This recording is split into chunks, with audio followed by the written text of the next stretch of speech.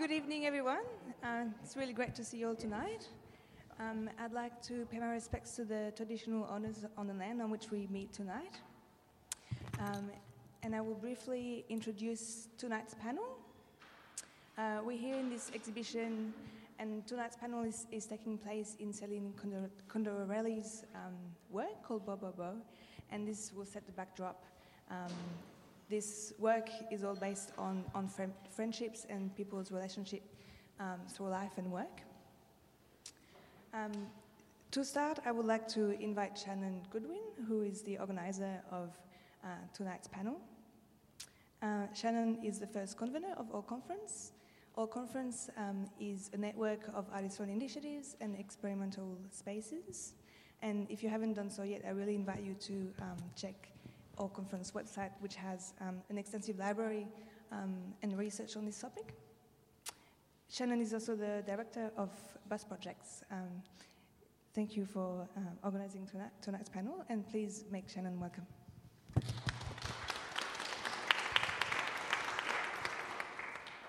Okay, so I've got to get a comfortable distance from the mic, so I'm sure someone will wink at me if I'm being too quiet, but thanks everyone for coming. It's a real pleasure. This is, in some senses, one of All Conference's aims is really to initiate discussions of this nature, and this is really our first chance to kind of stretch our legs and test out this kind of way of initiating this dialogue. We do this in some ways through conversations amongst the network. We encourage publishing. We have a library on our website, which I've obviously kind of mentioned is building over time. But we don't want to let that be kind of a dead kind of conversation. We want to enliven it with current discussions about timely issues that are relevant beyond the network. And I guess that's the whole point of doing something like this, is that it has broader benefits, as a lot of things do when people get together to work. And that's in some ways the backdrop to the discussion tonight, in a way, is people working together, forms of solidarity, how people are kind of doing this in different ways. And so we're just going to give some, I guess, biographical background to our speakers around the table. Firstly, Tarika Bolatanithi was going to join us tonight. She's wrangling babies, though. So Lucy McIntosh is filling the breach, which is great. So forgive me as I go through. I just don't want to necessarily confuse anyone's sort of particulars. So I'm just going to read a little bit here as we go around. So before we sort of move on from Tarika's participation in tonight, though, I just wanted to point you to Tarika's excellent practice and also her community projects, such as the Pacific Photo Book Project and the Community Reading Room, which foster life-affirming spaces for creative communities of colour. Really important practitioner, and her initiatives are well worth checking out. And we'll sort of touch on them a little bit later, just as part of the discussion to lead us on to a certain points. So Lucy is a visual artist and photographer and curator. Based in Melbourne, Australia, Lucy has a deep commitment to the independent arts community and has volunteered her time on a number of non-profit and community arts projects. She's currently a director at Blindside, an independent artist-run space in the heart of Melbourne. Colleen Chen, hello. Is an advocate and researcher on emerging workplace relations issues. As a co-founder of Interns Australia and president of the Young Workers Centre, she's driven public awareness on the prevalence of unpaid work amongst young people and has called for law reform to protect interns in the workplace, something we can all appreciate, especially in the arts, of course. Colleen speaks regularly at universities, community organisations and industry groups on the importance of developing quality pathways to employment. As she has presented her findings, to state and federal policymakers, as well as the International Labour Organization in Geneva. In recognition for her ongoing advocacy, Colleen has been named the 2017 Law Student of the Year for the Law Institute of Victoria. Ben Otham, of course, and who rarely needs any introduction. I had to take an aggressive red pen to your biography here, so we didn't end up reading it for the rest of the night, so forgive me. Oh, no, the long one is the long one is the short one. So Ben Eltham is a lecturer in media and communications at Monash University School of Media, Film and Journalism. Ben's primary research interest is the public policy of culture in Australia, primarily at a federal level. He has published peer-reviewed journal articles, conference papers, creative works and edited book chapters. His monograph, When the Goalposts Move, Patronage, Power and Resistance in the Australian Cultural Policy, 2013 to 16, was published by Currency House in 2016, and you can of course jump on there and purchase a copy, which is well worth reading.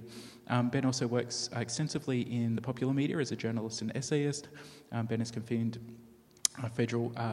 has covered federal politics for a decade for the as national affairs correspondent at New Matilda, and he's a regular contributor to journals such as Crikey, Overland, Legend, and Sydney Review of Books. And Sarah Gore, hello, down there, is a reader, writer, creative facilitator, and cultural producer.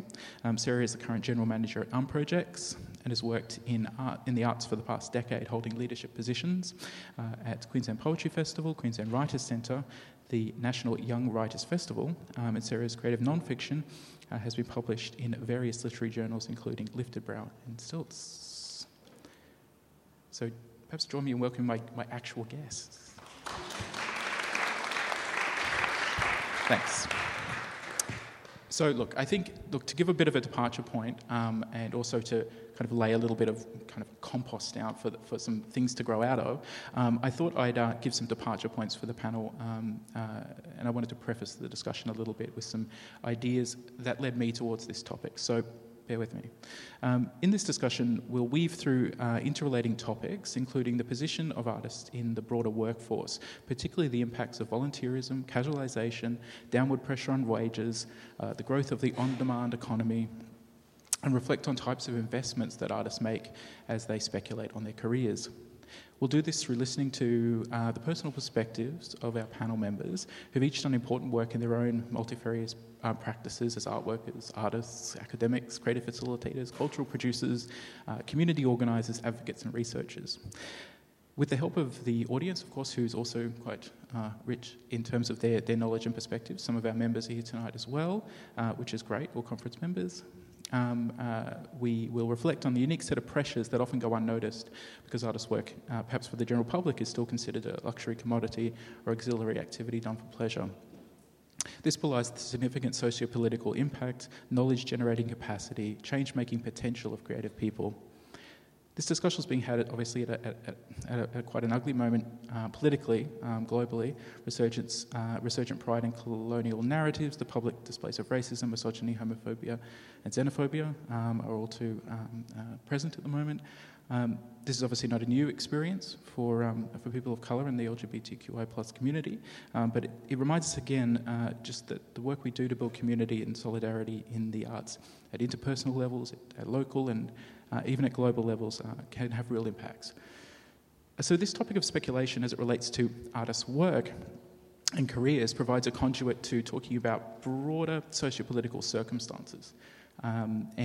Speculation is more conventionally understood as involving trading a financial instrument at high risk with the expectation of significant returns. So in the arts, this metaphor can be applied to loading university debt, buying materials, equipment, hiring studio spaces, paying for exhibitions, starting initiatives of your own, working for low or no pay, or working 2 or 3 other jobs at low pay as well. So as director at Bus Projects, obviously that's been something that I've experienced as an artist going into arts administration and how to balance my practice with that. But as running now a small-scale artist-run organisation, the speculation economy reminds us that Bus Projects continues to exist because artists choose to invest in us financially and through their labour. So I thought maybe in a sense it's good to kind of open up maybe with responses from the panel around this topic. I guess this is one of those things where there's no real right answer or particularly dictatorial perspective on this, but just to see if there are any resonances with that term of the speculation economy from each of the panels. And maybe rather than choose people in some sort of order, I just go around the table a little bit and maybe start with Ben, seeing he's nearest to me. I think you can just grab the mic and rock on. Check, 1, 2. Yeah. Thanks, Janet. Thank you for your lovely introduction. Thank you to everyone who's here. Yes, well, I mean, I think we do live in an attention economy or a speculation economy, and I think that actually fundamentally affects the way that artists make work, and it affects the cultural labour market. So the cultural economists who've done a bit of work on this kind of stuff, they talk about cultural labour as a kind of tournament, and I think that's a powerful metaphor for understanding why artists are so poor.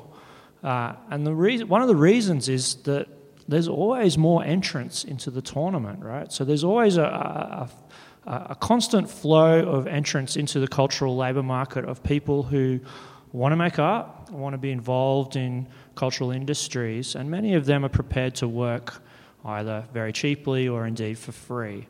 And of course, this drives down the wages across the board in a very, very brutal sense of supply and demand. And the other sort of aspect of that is that the way that culture works, I think, is a kind of dichotomy. You know, we often have superstars. I mean, we all know about, you know, stars. There are star artists, just as there are superstar performers, just as indeed there are even rock star professors in the universities now, I'm told. And so there's this tendency of an attention or a speculation economy tends to focus attention and people's speculative energies on a very few lucky winners of the tournament. And it is quite as brutal as a tournament in that people get knocked out progressively, round by round. And it becomes harder and harder for mid-career artists to keep working because they can't make a living, they can't pay the rent, they're not able to, you know, maintain their practice, they're not able to keep a roof over their families' heads, and so people drop out. And the lucky winners, and luck is definitely a big part of it, are the ones that reap those rewards. And I think this actually goes beyond simply a sort of brutal economics of supply and demand. It actually also, I think, affects the way many artists make work. If you think about the reason why so many artists tend to plough a furrow in a particular practice and then keep working in that practice or that form for most of their career, for some, I'm sure it's because, you know, that's their practice, they want to deepen it and they want to develop it over time. But for many, I think one of the reasons is that there are big risks in moving away from that thing that they're known to do because there's likely to be penalties. Essentially, they're starting a whole new career if they go off on a different form or a different sort of style. And so I actually think that the attention economy or the speculation kind of aspect of it actually affects not just the labour market, but indeed the form of art itself. And I worry about that because I think that, you know, not only are there impacts on individuals who are just trying to make art, but it's also a symptom, I think, of a broader problem within our society, which is that we're becoming increasingly unequal. We're becoming a winner-takes-all society, and it's having all sorts of implications across all sorts of different aspects of our life. Galinda, I wondered if this term has any resonances for you from your perspective, which obviously has a slightly different stance, but you obviously branch over into that as well. For sure. I definitely agree with Ben that it's a winner-takes-all kind of system, and that's what makes young workers and young artists particularly vulnerable, given that youth is quite a valuable period in our lives and it doesn't last forever. And when you look at the other end of the labour market, where people are reporting stories about age discrimination from as early as 45, productive years for workers, you know, really not that long in the greater scheme of our how long we're living these days. I guess for me, speculation is really about that carrot that sort of is elusively dangling in front of many of us, regardless what our dreams are. And just to pull a few numbers out from, I guess, publications that I've become aware of in the past few years, the Foundation of Young Australians guesstimated that it takes, on average, 4.7 years now for a young person leaving higher education to obtain full-time employment. And I think that question is perhaps not realistic even in the arts sector, considering that full-time employment is far and few in between. So I wonder how that would work for the cultural industries. But the other thing is, when I, in my personal research on labour markets, look at the workforce in general, it's not uncommon for a young person to be not in employment, education or training for a period of time in their, so between when they're 18 and 24. In fact, according to the OECD, 70% of young people in Australia in that age bracket experience a period where they're completely disengaged from the labour market or from formal education. So I guess the comfort is that don't freak out if that happens. But the problem is that 1 in 5 Australians, young Australians, actually are in that state for 12 months or more. And when that happens, they become long-term unemployed. They're in the social welfare system, and there are critics of the system as to how well it works. And it's not only dispiriting, but you experience loss of skills and techniques or whatever you've learnt while you're at uni. You might become even more disengaged. So that's why I think the issue around the years where we're speculating about whether or not a particular career path or profession will work out for us is quite a crucial question, because it does have, it does bear on the rest of our lives, and if we're not careful, it does make certain groups of people very vulnerable if they don't have an existing social security network or social network to support them. And I think, Lucy, you're one of those very special artist people who we might be even talking about here. So in that sense, you have a personal perspective that, of course, I share to some degree. But I wondered if you could talk from that perspective a little bit about this topic or this title and whether it resonates with you at all. Yeah, I guess it does resonate a lot, and I probably will jump back to Ben's point about superstars and about who are not those superstars, I guess. And I guess in a lot of ways, like science, you have to fail quite a lot, and that is really important because otherwise other people can't succeed. And in the arts, you don't get compensated for that failure, you don't get compensated for that research. And I guess, in the speculative years, it would probably discourage a lot of that kind of knowledge production that happens, that testing that is quite safe to do at university, but maybe not so safe to do afterwards. And then I would wonder what the implications are for, the broader knowledge that's produced by a community of artists when you think about maybe Melbourne, Sydney, Australia, the Asia-Pacific region, whatever community we want to situate ourselves in. And then I would also think about, who gets access to even go to university and whose voices are heard and whose aren't heard. And so I think that, speculating on all of that, there is still only a very small, I'm very lucky that I could attend university, could go to art school, could now speculate on what I want to do for the rest of my life. But there's still a lot of other amazing creators in Australia who don't have access to that, and somehow they don't get to be artists. And so I guess, that space is something that I think is something really important to start unpicking.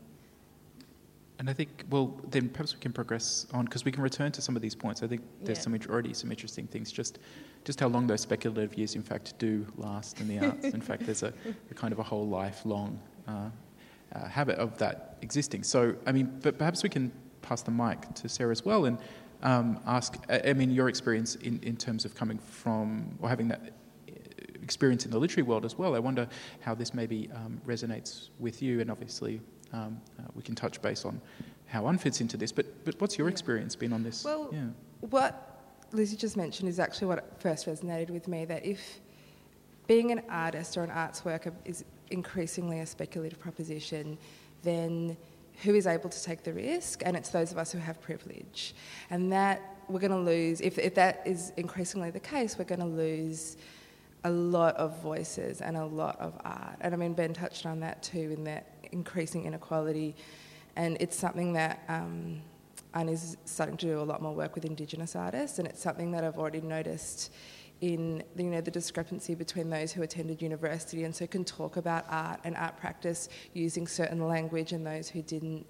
And so I think, speculation in the arts, and it can't be divorced from the question of privilege. And the other thing that I thought a lot about the arts and about the speculation economy, and probably through a background working in literary organisations, and I work primarily with writers who are supposed to be good communicators, I suppose. So I think that if the arts is seen, you mentioned this, Shannon, if it's seen as a luxury or a non-essential, then why will people invest in it? And while everyone here may obviously see that as an obvious question and why we invest in arts, that is not self-evident for the broader Australian population. And so I think this is where the arts world, we have to look at how we can advocate better for ourselves, how we can tell people why they need to invest in us, and also more on an individual level, why we need to invest in ourselves. So I think that's another important question. And obviously that question of advocacy, as you know, Shannon, is one that I'm very interested in. Yeah. Exactly. Okay, well, look, that in a sense gives us, a good grounding to maybe move into a little bit more detail maybe on some of those conditions of labour that we sort of touched on throughout all of those speakers in a way. But the way that I thought to tease out some of these things was in conversation points. So in some ways I'm going to maybe I've gathered a little quote here or something, and then ask maybe a particular panel member to discuss that, and then of course others can chime in and supplement their answers. But I thought in a way, because of especially some of Colleen's research and work, I thought maybe we could start in a sense with an article that you co-authored, and I just dragged 2 little points out of that might be useful, building on some of those points that you already laid out. So in an article which is sort of headed Visual Artists and Creative Labour, which you co-authored with Kate McNeil in 2005, you noted that, and again we've talked about this, but it's really nice to see it in a really fierce quote. Creative labour is largely considered to be precarious labour, self-reliant, risk-bearing, non-unionised, self-exploiting, always on, flexible employed labour, and that in studies of economic circumstances of visual artists suggest that few are able to leverage either their intellectual property, which is often held out as a kind of a really key part of how people might make income in the arts, or their labour to produce living wages. So I'm just going to repeat that because I interjected. Studies of the economic circumstances of visual artists suggest that few are able to leverage either their intellectual property or their labour so to produce living wages. The low remuneration received by visual artists throughout their creative practice is most often supplemented through employment in other areas. And so in that way, that this again links us to this broader circumstance of workers more generally. And I thought maybe it was a good chance to reflect in a little more depth on some of the specific organisations you've been involved with, particularly the Interns Australia and Young Workers Centre. I wonder if you could reflect a little bit on your work with those organisations relating to precarity and work. Sure, thanks Shannon. So I will do the plugs for Interns Australia and Young Workers Centre in a little bit. But just to go back on, I was thinking about intellectual property today after receiving your brief, and I was thinking about the pointy end, how they're doing. And is intellectual property really the answer to all our woes? And my conclusion is probably not. Because, when I'm thinking about even a medium that's recognised, say dance, if you don't record your choreography properly, it's, you can't lay claim to it. And there, with new mediums that are trying to push the boundaries of what is considered art, you're going the other way, basically, from protection. So that's point number 1. Point number 2 is I was thinking about all the IP infringement campaigns lodged against major fashion brands, where the similarities are so clear to even the layperson that it's really triggered a fair bit of backlash in the community, and yet I suppose the segment of the community that actually cares about this is perhaps not significant enough for the companies to actually do anything. And in fact, there's a great article about why big brands are steering more and more into logos and plastering all the logos across all their products. And one author actually has a belief that it's because design is inherently very hard to protect. So even for large brands, it's easier for them to protect a trademark than to say this pattern of clothing or whatnot is uniquely ours. Christian Louboutin tried to patent the red sole underneath their shoes, which they thought was quite unique to their brand, and yet even that was thrown out by the courts. So I guess there's a real question mark over whether or not intellectual property is really going to bring home the bacon. So that's that.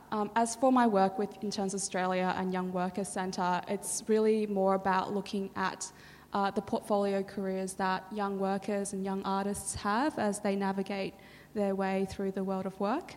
And the figures are staggering, really. Interns Australia, we are a collective, strictly speaking. We've been around for almost 4 years now, and we've been formed by a group of university students who have variously had interning experiences, some positive, some negative, and we realised that there's not really a platform for interns to get together and share their experiences and find ways towards creating meaningful work experience placements that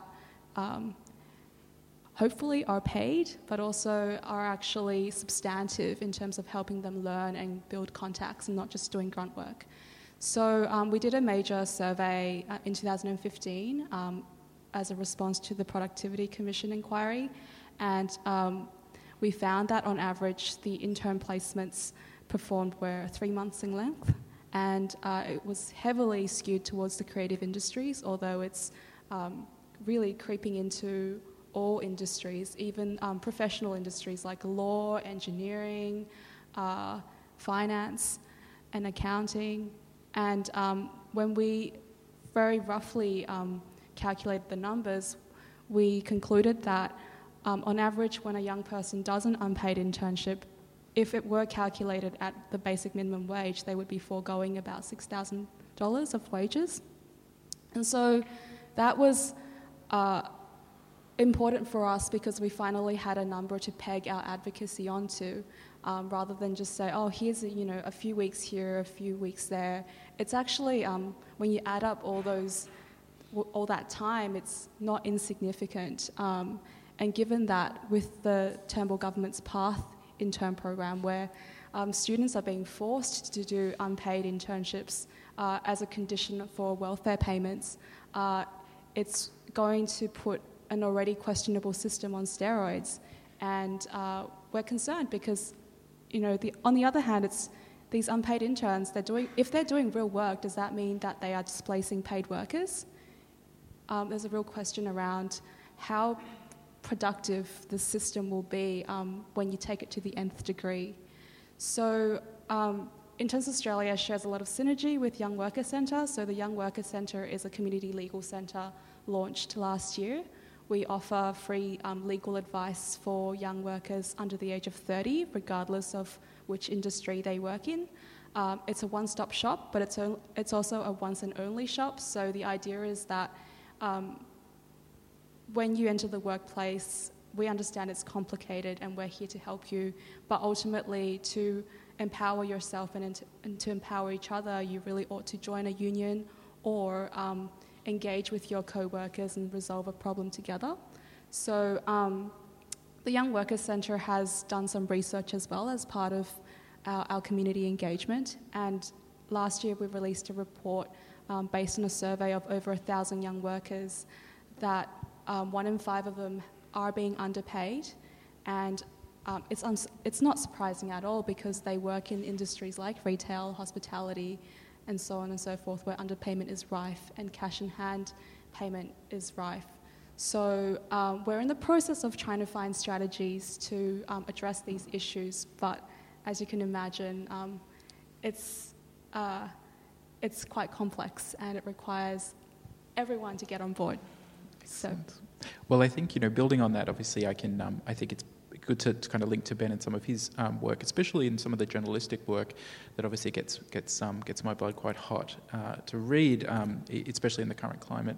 But I thought, kind of teasing on from maybe some of those points, because you write about many issues that are relevant to artists, especially in these precarious circumstances. But in recent times, perhaps some of the two that are insidiously in the background, but very important are, say, things like attacks on penalty rates, which obviously have recently, you wrote about, over a number of years. When I went back to look at, obviously I found articles going back, 2 years, then 2 years, and now, of course, we've had some action on that, which I think is something to be commented on, but also this recent welfare crackdown as well. And I just wanted to quote from an article where you quoted from Human Services Minister Alan Tudge, sorry. Maybe I was just like Trudge, right? Yeah. Maybe that's just feeling funny. So Trudge was strident in his language. I'm quoting here. Trudge was strident in his language on welfare last year, complaining that Centrelink was too lenient on job seekers. Quoting him in this article, we must face the reality that in our desire to be generous and caring society, we may have reached a point where we have taken our good intentions too far. In a sense, in someone yourself who's involved in some ways a number of endangered professions, the journalists, the essayists, the kind of, these kind of fake news purveyors now, an academic, this kind of much blind expert. I wondered if you could comment a little bit on how some of these factors that you've written about, and maybe more broadly commenting on some of the things that Colleen talked about, may impact these precarious workers that we've been talking about a little bit. Yeah, well, it's interesting, isn't it? Alan Tudge claiming that Centrelink was too generous. I mean, to give him his due, he has addressed that issue. He's fundamentally made Centrelink less generous, hasn't he? So that's one politician who's got something done. I spent about 6 months in the first half of this year investigating the government's online compliance initiative. That's the so-called Robodebt. Okay, this was this program that Alan Tudge and the boffins at the Department of Human Services put together that would automatically match people's income to their benefits and send them out a nice friendly letter if it felt that they were getting more money than they were entitled to. And the misery that this Robodebt program caused people. You couldn't leave the country when you got a debt like that? Was that you couldn't leave the country, you were cut off benefits in order to try and address the often fictitious debt claim that had been raised against you by the department. You had to call the Centrelink hotline, which was, of course, often 3-4 hours on hold, or you could try your luck at a Centrelink physical office where you are sometimes told to go to a computer and do it online or call the hotline from the Centrelink office. It's you can laugh about it, but we know of at least 2 people that have committed suicide after being given some of these Robodebt notices. The misery that this program caused was almost incalculable. Like, it just boggles the mind. And and looking at the way the government approached it, it was fundamentally about punishing people on welfare. It was punishing them because in the mind of people like Alan Tudge, a fellow who has never been on benefits to my knowledge, his previous job before politics was at the Boston Consulting Group. If you're on benefits, it's your fault, basically. It's because you're not smart enough, or perhaps you haven't worked hard enough to get yourself a job. And so I think we've seen a fundamental shift in the way that we treat people who are on benefits in this country, which is basically to blame them for their predicament. And to link that back to where we're at in terms of talking about cultural labour, the link there is that, of course, this kind of surveillance, this kind of punitive treatment of people is fundamentally in the interests of capital. Okay, so it's in the interest of the people who have lots of money, the people who control the various industries where we might want to get work. And those industries have as their interest a flexible workforce, a workforce which is non-unionised, a workforce which is not organised, and a workforce which can't organise and mobilise to demand higher wages.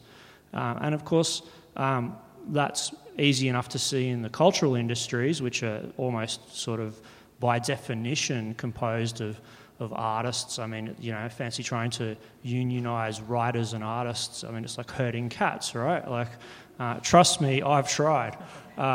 It's really hard, because people are like, oh, I'm not going to join the union. I mean, look, it's so... No, I'm an artist, like I'm really creative and I'm just going to take my chances. And that's the attitude of a lot of people, and of course this is part of why it's so easy for large multinationals to pay people peanuts.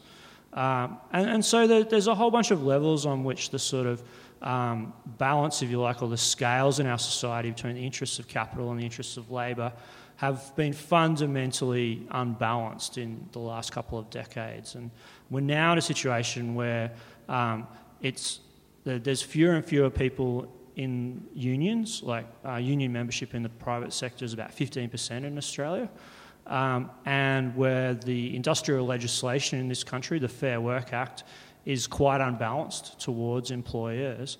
And as a result of that, we're seeing a situation where real wages in this country are falling. Okay, so the share of the economy that's going to workers is actually lower than it's been for decades, and the share of the economy going to profits is higher than it's been in decades. And so that's the big picture issue, and that's what we're fighting against down here at the coalface. Very good. And I think, one lifts one's spirits a little bit by talking a little bit about how, in this next section, about strategies for solidarity, ways people are responding to this. So in spite of these associated financial burdens, which obviously are broader workplace problems and then very specific art-related problems which have developed within the sector, with these associated financial burdens, the resilience of artists is made apparent time and time again through, this is their own worst enemy in a way, through their creative DIY, entrepreneurial strategies, and their propensity for bringing people together, even though there's an individualistic streak, of course. But they're often bringing people together in partnerships and collaborations and informal organisations or cooperatives. And happily there are many examples in this room, of course, of people who do this in their practices and through their own organisations, which they initiate to foster certain elements of practice and for certain elements of our community. So another conversation point which I thought was important was the kind of place that these things happen. It relates to some of the conversations that have been had about the affordability of cities.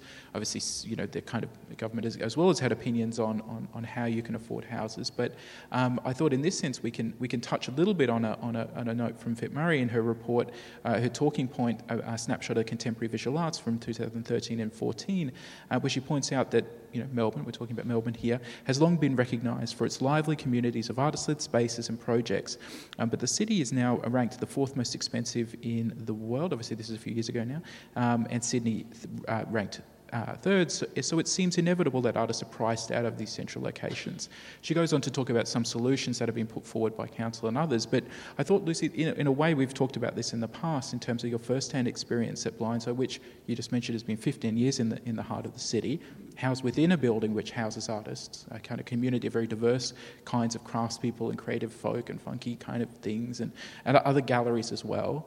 And I wondered if you could talk a little bit about your personal experience, how you dealt with, maintaining a kind of a non-commercial, artist-focused space in the heart of the city, that we'd all hope would be great. Yeah, rents are always rising. I guess the building's a really big part of our identity as a space. We've always been there.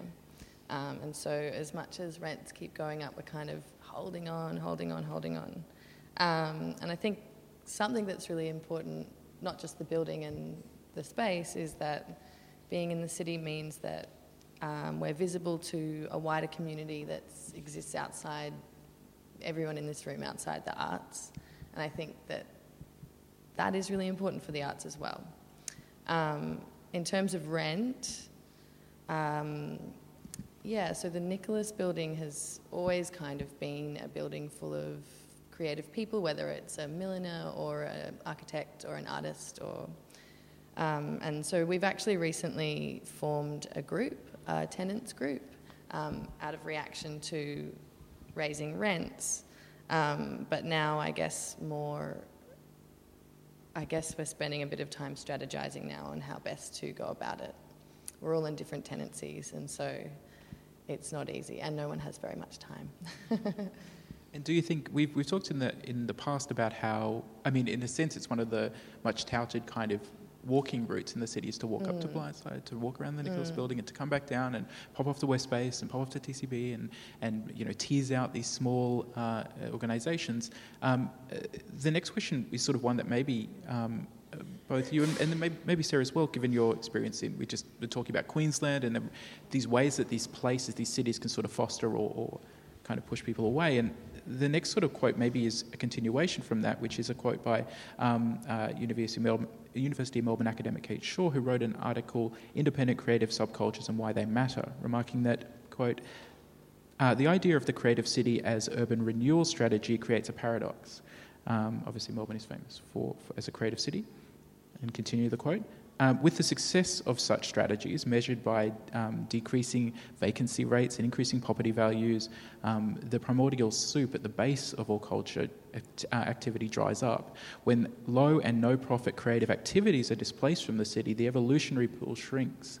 And I wondered if we could talk a little bit, and perhaps I get your comment, Sarah, maybe in terms of how you think these kind of city creative milieus are important for the arts. Well, because literature, it's a city of literature, right? As yeah, well. It is. And interesting, I've worked for many years with This Is Not Art Festival and the National Young Writers Festival in Newcastle. And for many years, Newcastle was on an economic downturn, and that kind of, you'd walk through the CBD and it was just boarded up shops. And Marcus Westbury created an initiative called Renew Newcastle, where I guess it was an attempt to bring alive in the city through cultural spaces, but out, perhaps not quite outside of the capitalist framework, but at least playing around with it a little bit. So Renew Newcastle was able to form kind of a relationship between artists, landowners of the people who are owning these empty spaces and the council, and basically they completely enlivened the city through allowing artists into these spaces, and the artists didn't have to pay rent, essentially, because these spaces were left empty. The artists often fixed up the spaces and renewed them. And so Newcastle was really, the fabric of the city changed quite dramatically with that. I know it attracted a lot of people to the city, as well as retained some young people. And Renew Newcastle is now called Renew Australia, and it's got initiatives in Townsville and I think maybe even in the Docklands, I'm not positive, but kind of all over Australia. So for me, that was an example where I could see the way that kind of grassroots creativity changes the way people interact with the city, and that cannot be replicated when you only have commercial outlets. And I think that in Melbourne, we're about to potentially lose West Space in the CBD. Gertrude has moved from, it wasn't in the CBD, but very centrally in Collingwood out to Preston. Our old building just got knocked down in Flinders Lane. So. There you go. And I think that it's a kind of, I forget the expression, but Melbourne wants to tout itself as this creative city and the city of literature. It's what Pip was saying. But unless we can actually support that in a genuine way, which is not through large institutions, but through the people who create culture, then it's going to change the fabric of the city. There's also some seats at the front here if anyone needs to take a load off. Anyway, so I thought, we may keep speaking, Sarah, but because it actually links to some recent developments that Unprojects has initiated, and it allows us to talk a little bit more about that. But one of the conversation points that we were going to open up and tease out with Tarika when she was here was related to, it's a conversation point, to a 2015 interview she gave on socially engaged art practice in the Oceania, where she discusses her Pacific photo book project. And it's just really interesting to kind of reflect on that, and again, it just helps one kind of go away and look more at her practice. But the Pacific Photo Book Project, this is a quote from her in an interview, is an example of a project that was only open to young people of Pacific Island heritage to learn photographic stills and publishing from more established artists of Pacific Island heritage. The intention was to create a culturally safe space for young people to learn, dialogue and tell their stories their way in a nurturing environment where their voices and ways of knowing were respected and privileged. Although we were going to talk specifically about her two community projects, the Pacific Photo Book Project and the Community Reading Room, there were examples of her aim to create spaces that foreground knowledge and lived experience of First Nations and people of colour, certainly a topic that, in a sense, warrants its own subsequent panel, and that's certainly something we'll initiate. But I thought it gives us a good opportunity to talk about Unproject's current call for an Indigenous Australian editor for its magazine in 2018. And I thought, Sarah, it gives us an opportunity to talk about that as a long-term kind of aim, and perhaps a question around how that editorial role is part of this strategy, sort of empowering strategy. Yeah, so increasing our dialogue and engagement with Indigenous and First Peoples contemporary art has been a long-term goal of UN. UN's been around for about 14 years. It's been in the strategic plans for a long time, but it's never been enacted for a couple of reasons, and probably the major reason being that up until last year, UN was underfunded and was so mostly run by a volunteer board. So it's hard to put in long-term strategies in place in a kind of thoughtful manner when you're run by volunteers, which is pervasive through the arts, of course.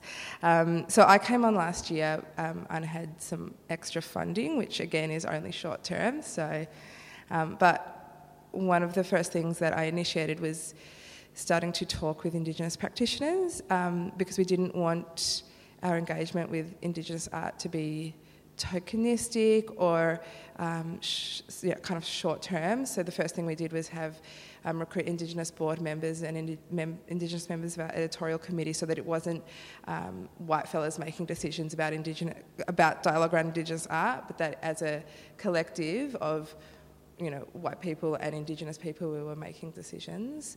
And the second reason that one of the first initiatives is the editor position. Unprojects, for those who don't know, we essentially we publish arts writing. And so because publishing is what we do, the editor position is central to curating what we're talking about. We have an annually rotating editor, so each year we publish 2 editions a year, and each year we have a new editor, which is a strategy to keep exciting and fresh and relevant to the community that it has dialogue with, and it was a no-brainer if we want to increase Indigenous content, to let it be curated by an Indigenous person. So we're currently calling for Indigenous editor and sub-editor, and at first we thought, well, should we give them boundaries? They have to publish X percent of Indigenous artists, but we decided that the point isn't to dictate to the editor. We've never dictated before to editors what kind of content they need to publish. So the idea is that it's a kind of a top-down, I guess, initiative. Yeah. And it's we was a little bit worried that we'd get a little bit of flack for it, but so far everyone's been really supportive of it, so that's great. Yeah, I can't wait to see the issues that come out. And so in a way we lead towards, perhaps back towards a more conversational point, but again with the linkage to a quote. And I thought, so in this final point of discussion, I wanted to read a quote by Ben, and open it up to the speakers. So in his essay, Cultural Policy in Australia, published in More Than Luck, Ideas Australia Needs Now. Now, this is a while ago, so it's a good point to update. How is this, how have we moved on? And, I suspect not much. So ordinary working artists are the forgotten people of Australia's cultural policy debate. Their average income is well below median Australian wages, yet individual creators and artists are the lifeblood of Australian culture. When new funding is created, it should be directed towards individuals and small companies, not large institutions. Now, obviously, in recent times, updating on that, in a sense, your position paper, in a sense, talks about the disruption to funding, and so there's been these big fracture points in terms of some of this funding-related conversation, but I thought it was a good point of reflection to pass around to the group in a way, because it relates in some way to the institutions that we're speaking in today as well, and also what perhaps as an update especially from Ben is how that's going. Have we made strides? I'm sorry to say the news is bad.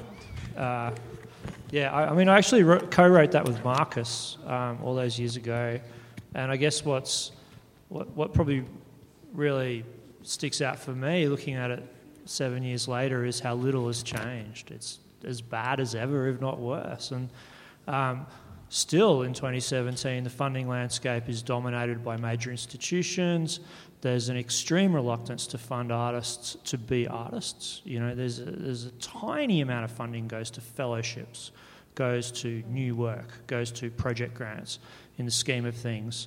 I haven't done the maths on it for a few years, but the last time I did it, it was 1% of all funding went to artists to make work, which is a bizarre mismatch of priorities, if you ask me. After all, artists are the actual, not just the workforce, but the key sources of the creativity, of the innovation, of the new stuff, the stuff that actually enthuses us, the things that we're here in this gallery surrounded by. So it is a sad situation, and I think part of the reason for that, as I've explored in some of my writing, is that artists haven't mobilised. Artists have been disorganised, and artists have been very poor advocates for their own interests. And so one of the consequences of that is that when the decisions are made in Canberra or in Spring Street, that artists are not at the table. They don't get a say, and their interests are often neglected or even sometimes held in contempt. There's a sort of belief that they're just going to do it anyway because that's just what they do. And if we just throw them a few crumbs off the table, then they'll be happy. And you know what? They probably will be happy because the average artist is earning something like $11,000 a year from the creative practice. So it's a very difficult pastime to make a living from. So, that's the pessimistic side of it. But there is an optimistic side, which I think is that artists are a bit of a sleeping giant, and we saw that with the response to George Brandis's cuts to the Australia Council in 2015, which is with just a little bit of organisation and campaigning, we had quite a lot of political impact. And really, you can say that, well, what's changed really? Well, we got an arts minister fired. We got tens of millions of dollars returned to the Australia Council.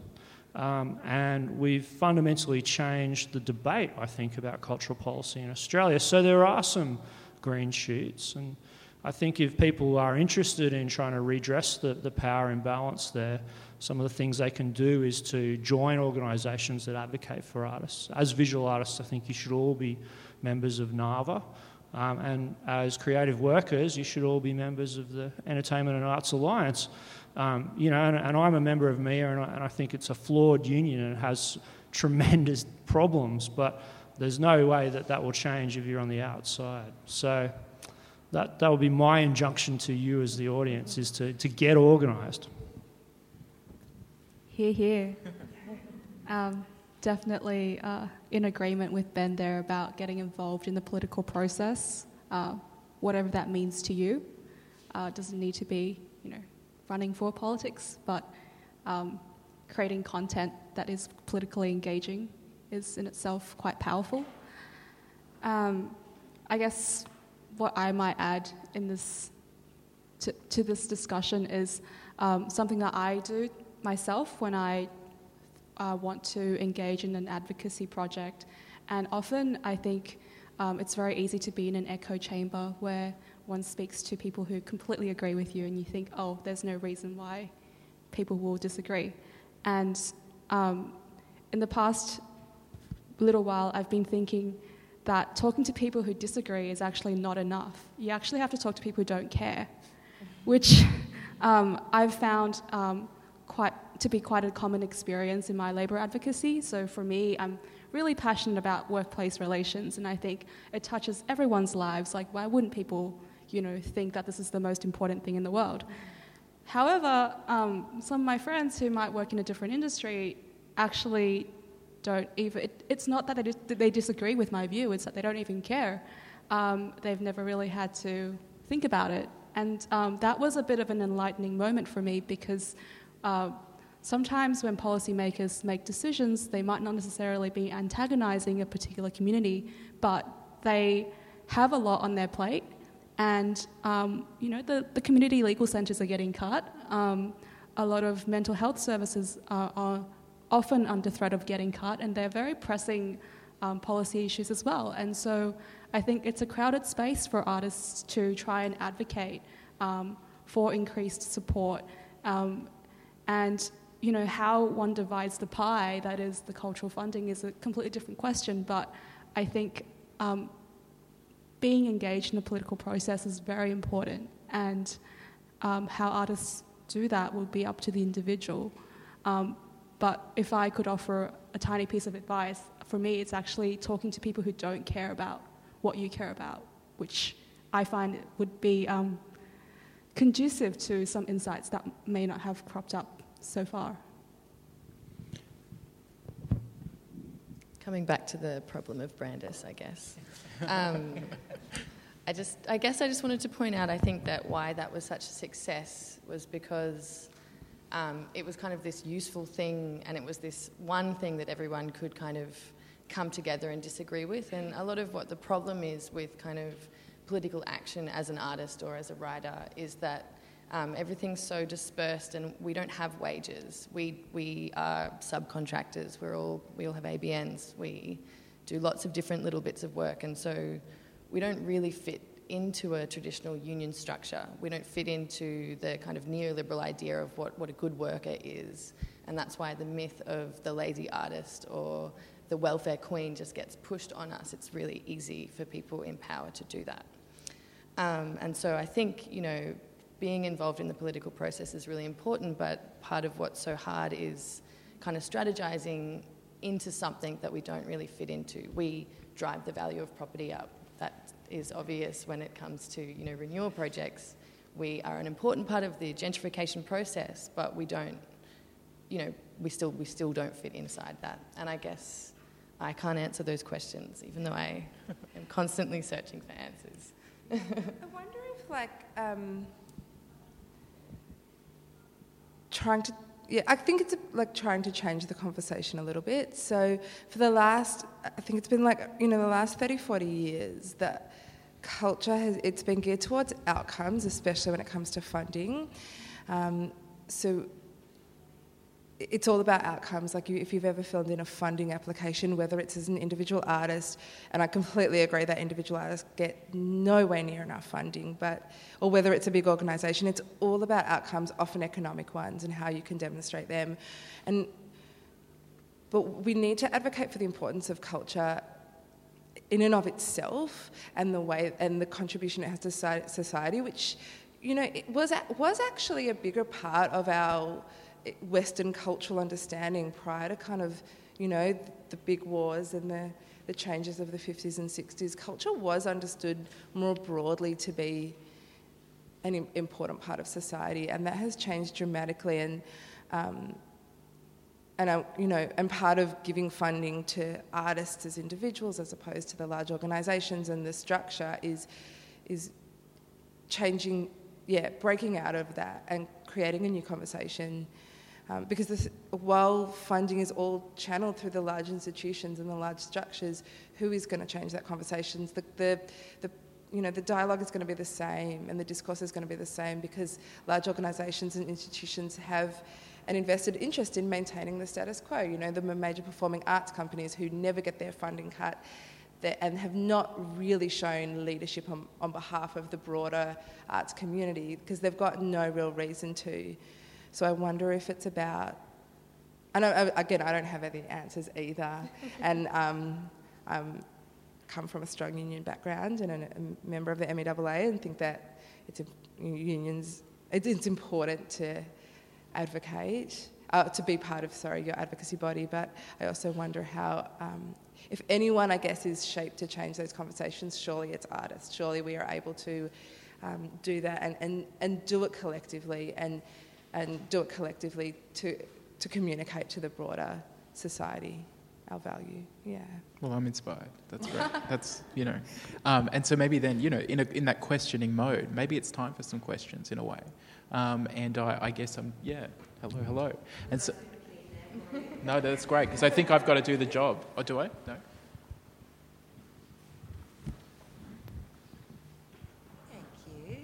Hi, I'm Hannah. I'm here on behalf of King's Artist Run Initiative, which, like Blindside, happy to pronounce that we will be celebrating 15 years in Melbourne next year, which shows the resilience and the self-sufficiency of some of the artists in Melbourne.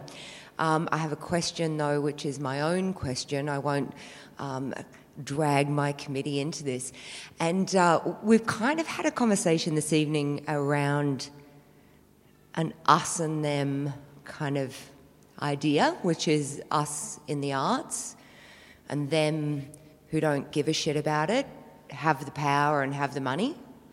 And I think that there's like another kind of conversation that is happening actually within the arts, which is about a financial kind of issue, which is how do we actually address the imbalance of the volume of funding and positions and security that go towards arts administration versus what's happening for artists who are actually the producers and contributors there. So I wonder what your vision is for that, or your ambitions are, or your solutions, or your suggestions, or whether or not you think that's even valid. It may not be the case. Although I guess I can speak by saying that I'm guilty of this in a way, an artist who's well, that's right, no, but this is the thing, I pretend to, I guess I locate myself as an artist, but in a sense I'm the worst case, a white guy who clawed his way to a director position in a gallery that's now paid slightly, a little bit.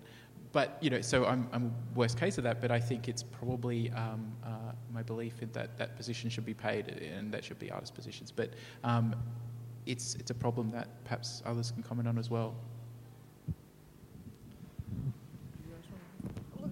The discrepancy is there. I think it's especially there on the larger end. I've always worked in the very small artists' organisations, and I am both an artist and writer and an arts administrator, I guess. In very small organisations, like the one I work with, I find that it's often one and the same. So like the artists that I work with, I am also underpaid and doing a lot of volunteer time, and that's often not quite understood on the smaller end of the scale, but of course on the larger end of the scale there is a huge discrepancy. I'm not sure that I have a solution for it other than I think that it's about looking at the funding structures and what Ben mentioned before about what 1% of funding going directly to artists, and looking at changing those structures more broadly, both from within and without, I guess there's also discrepancy, as we saw with the creation of Brandis's Catalyst Fund, where the major, it was the major performing arts organisations, they got none of their funding cut. So it all came from the small end of the sector. So I guess it's that discrepancy seems to exist on multiple levels. I guess it's probably maybe a broader paradigm for the inequality in society. I don't know, that's getting a bit esoteric, but I don't really have a solution. That was just my...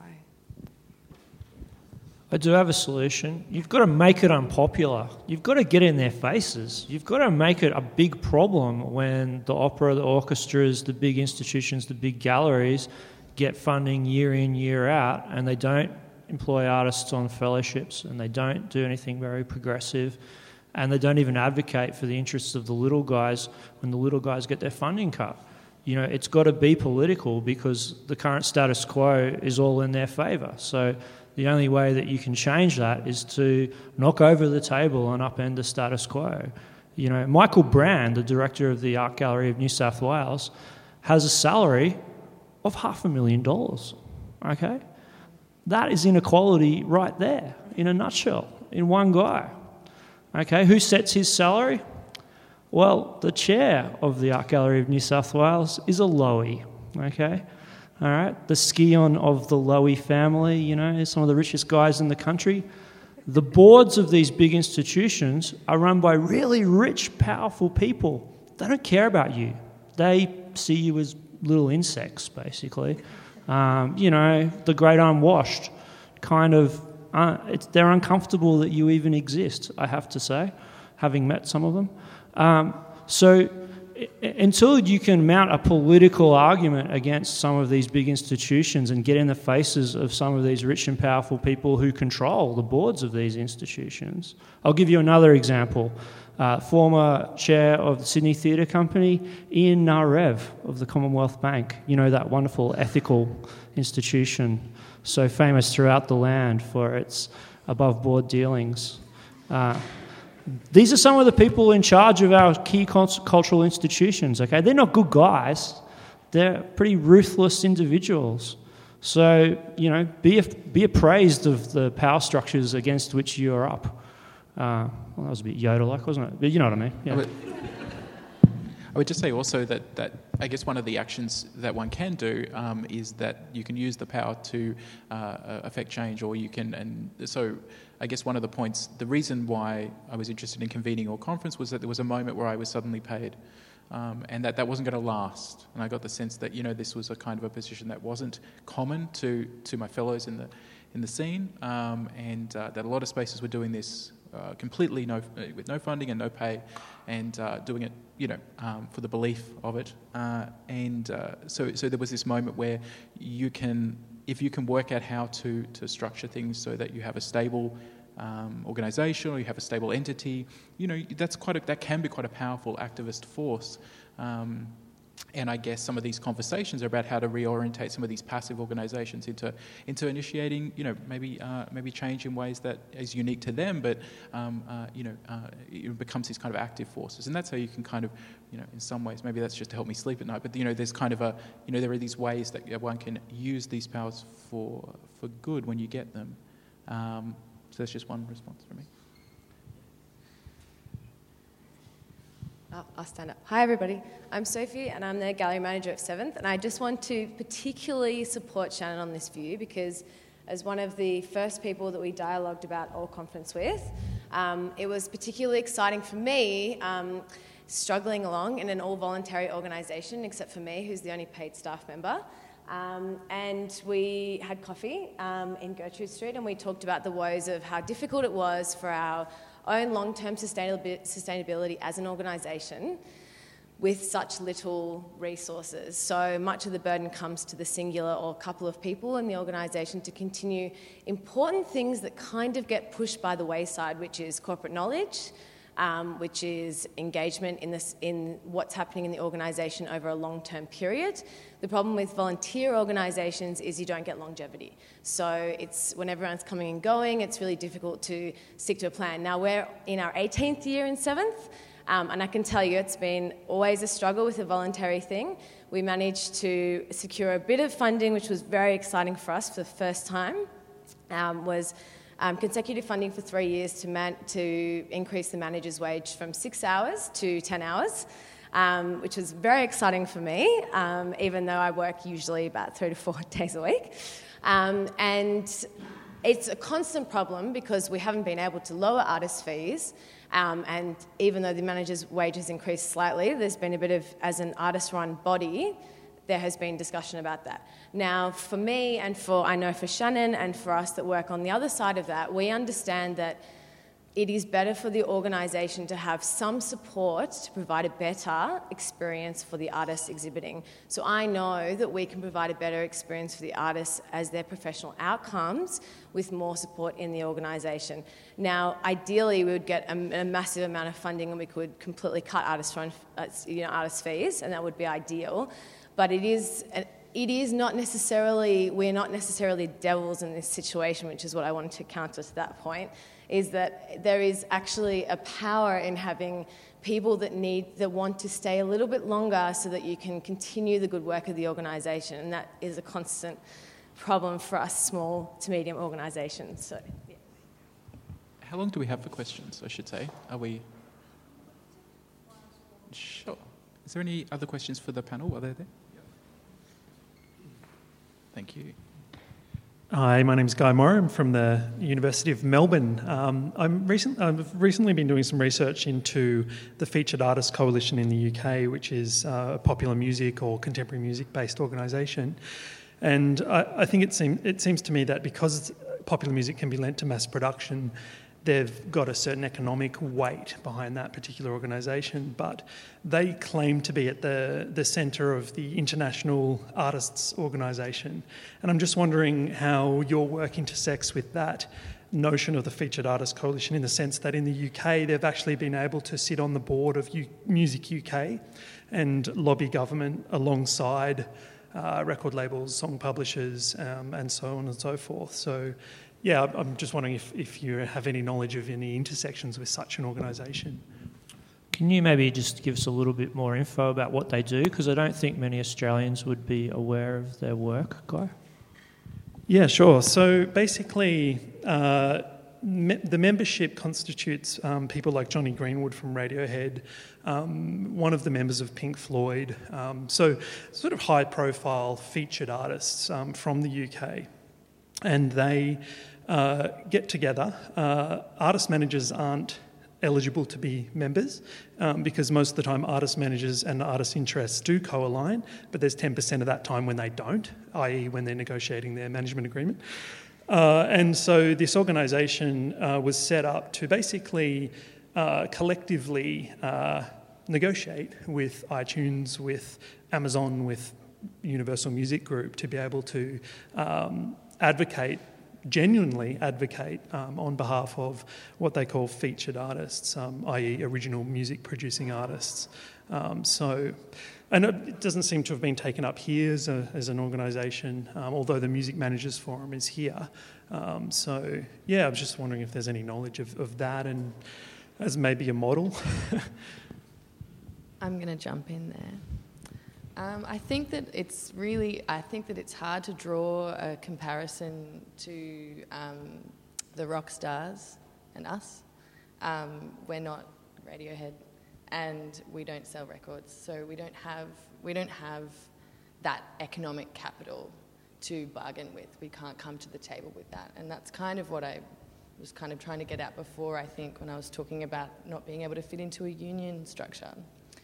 And so I guess it's also kind of relevant to the idea of performing arts organisations getting lots of funding. They have a box office sale. It's very difficult for a visual arts organisation or a gallery to charge people to come and see an exhibition. And so we really lose that. We lose that wager. We can't come to the table with that. And when we're living in a kind of landscape of money, when we're living in a neoliberal landscape, it really, that pushes us back quite far, and I don't think... I suppose there's also, I mean, this sometimes, I mean, again, it's not something necessarily that I comment on too much, other than you could make up something like that in terms of like some powerful arts giants in Australia could come together and provide a kind of a united lobby. These people who are very close to kind of power, they kind of their work is gargantuan in terms of their profile. They could well do some of these things. I mean, sometimes you find these people sitting on peer groups and influencing and being asked by council to kind of come and you get a sense that there's people in rooms giving certain opinions because of their reputations. And I mean, for me, there's kind of a sense that, well, I suppose that could well happen. I mean, maybe it's done in this kind of loose, informal ways, or in kind of schmoozing and at dinners, and you have people kind of with a certain maybe sense of what they think is a good thing, but it generally is from their lived experience, and I think that there, as we've talked about, there are problematic aspects of who's reached those kind of mega status points. You know, you're kind of equivalent to your Pink Floyds or your others, and what kind of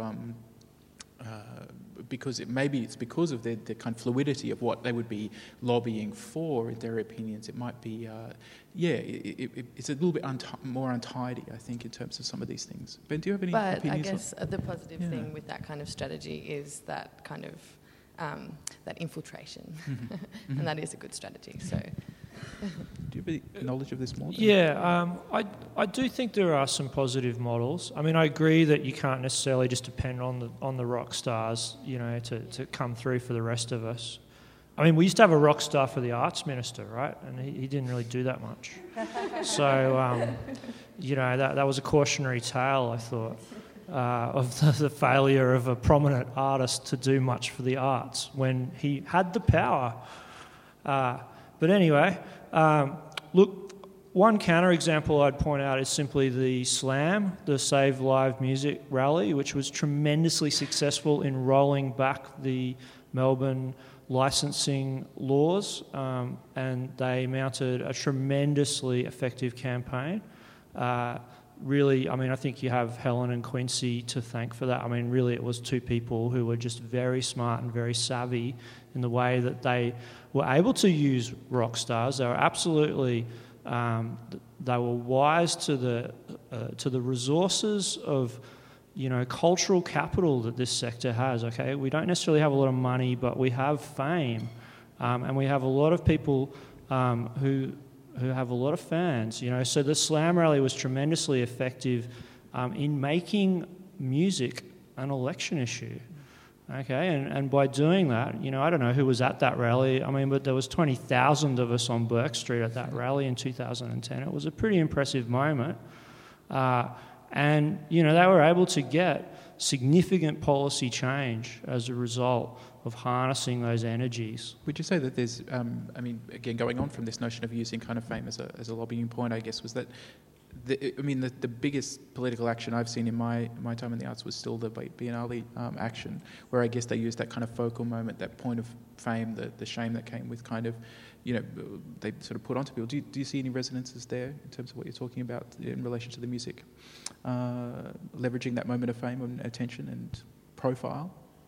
I mean, the artists who boycotted the Sydney Biennale were not that famous. I think what that showed to me was the power of courage, of moral courage, that those artists were prepared to take a stand, and it was amazing how quickly just a little bit of courage caught on. And I think in Australian society, where we're actually hungry for our leaders to take a stand on these issues, many of which to us we feel deeply ashamed about. I think that there is an opportunity for artists to lead, and I think that the Biennale was a really fascinating moment in Australian cultural history.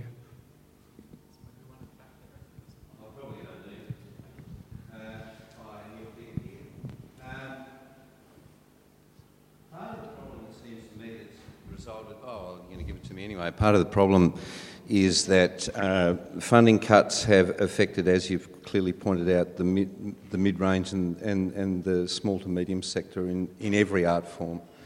And what that has meant has been that the connectivity between the arts community and the broader community has been broken down.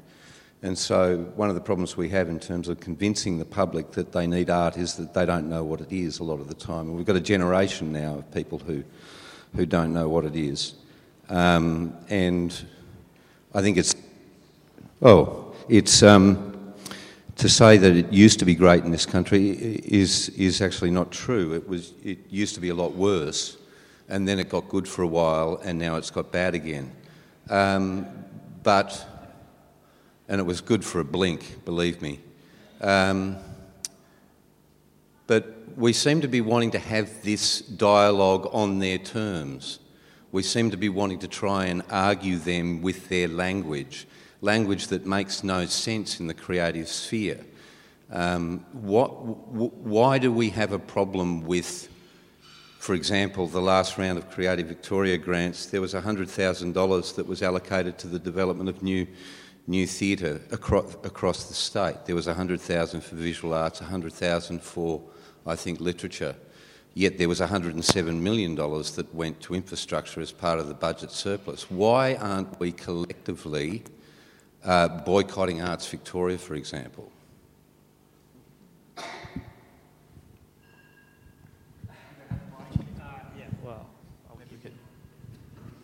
So I guess from my point of view, I guess there's a kind of I guess it is a kind of a we're relatively compromised from my point of view in terms of how we've been supported and what that means for. And I guess this is just a broader question about how organisations like the one that we've built over time find themselves in compromised positions with both government funding bodies, whereby there is a gratitude and kind of and then a kind of maybe a passivity around how you act in that situation. Part of that response, it also is, I guess there was a sense that wasn't how many people, at least in my group, did things. You know, going to protests and meetings that NAVA organised and that Arts Peak organised around the federal funding changes. You know, there was very few visual arts people sitting around. There's also theatre people, very, very outgoing kind of folks there.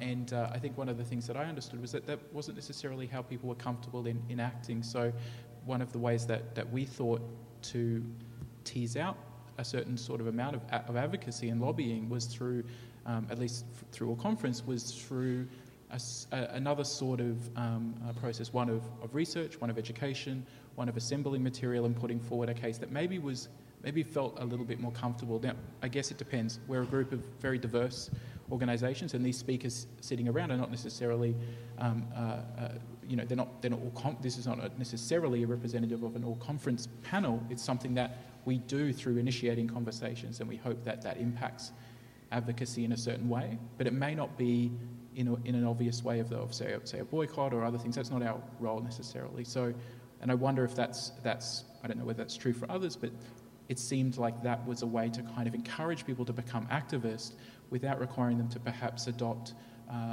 modes of activism that they weren't comfortable with, or that in fact they wouldn't sustain either. So that would be my response.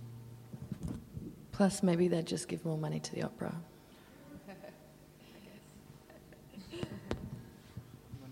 I mean, I could ask you, sir, have you talked to Minister Foley? I mean, have you put your money where your mouth is? Well, I think that's it as well. Yes, I know.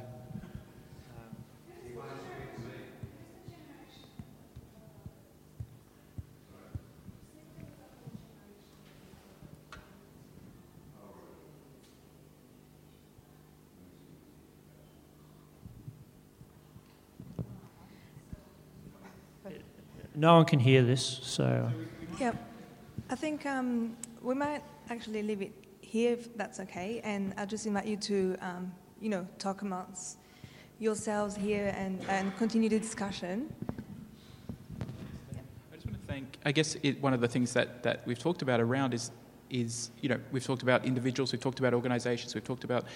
And I just want to thank ACCA for hosting both the exhibition as well, which allows us to bring up some of these conversations, and also allows people to kind of, for us to present this talk here was a really great way to kind of, start, this other facet of what something like All Conference can do. And I just want to thank also the speakers who've been very kind with their time tonight and their big brains as well. So thank you, everyone. Thank you, ACCA. I'll just interject and say we should all also have a huge thank you for Shannon, who organised this evening, but also dedicates a huge amount of time and work advocating through All Conference, but also through his work. So we should say thank you to Shannon.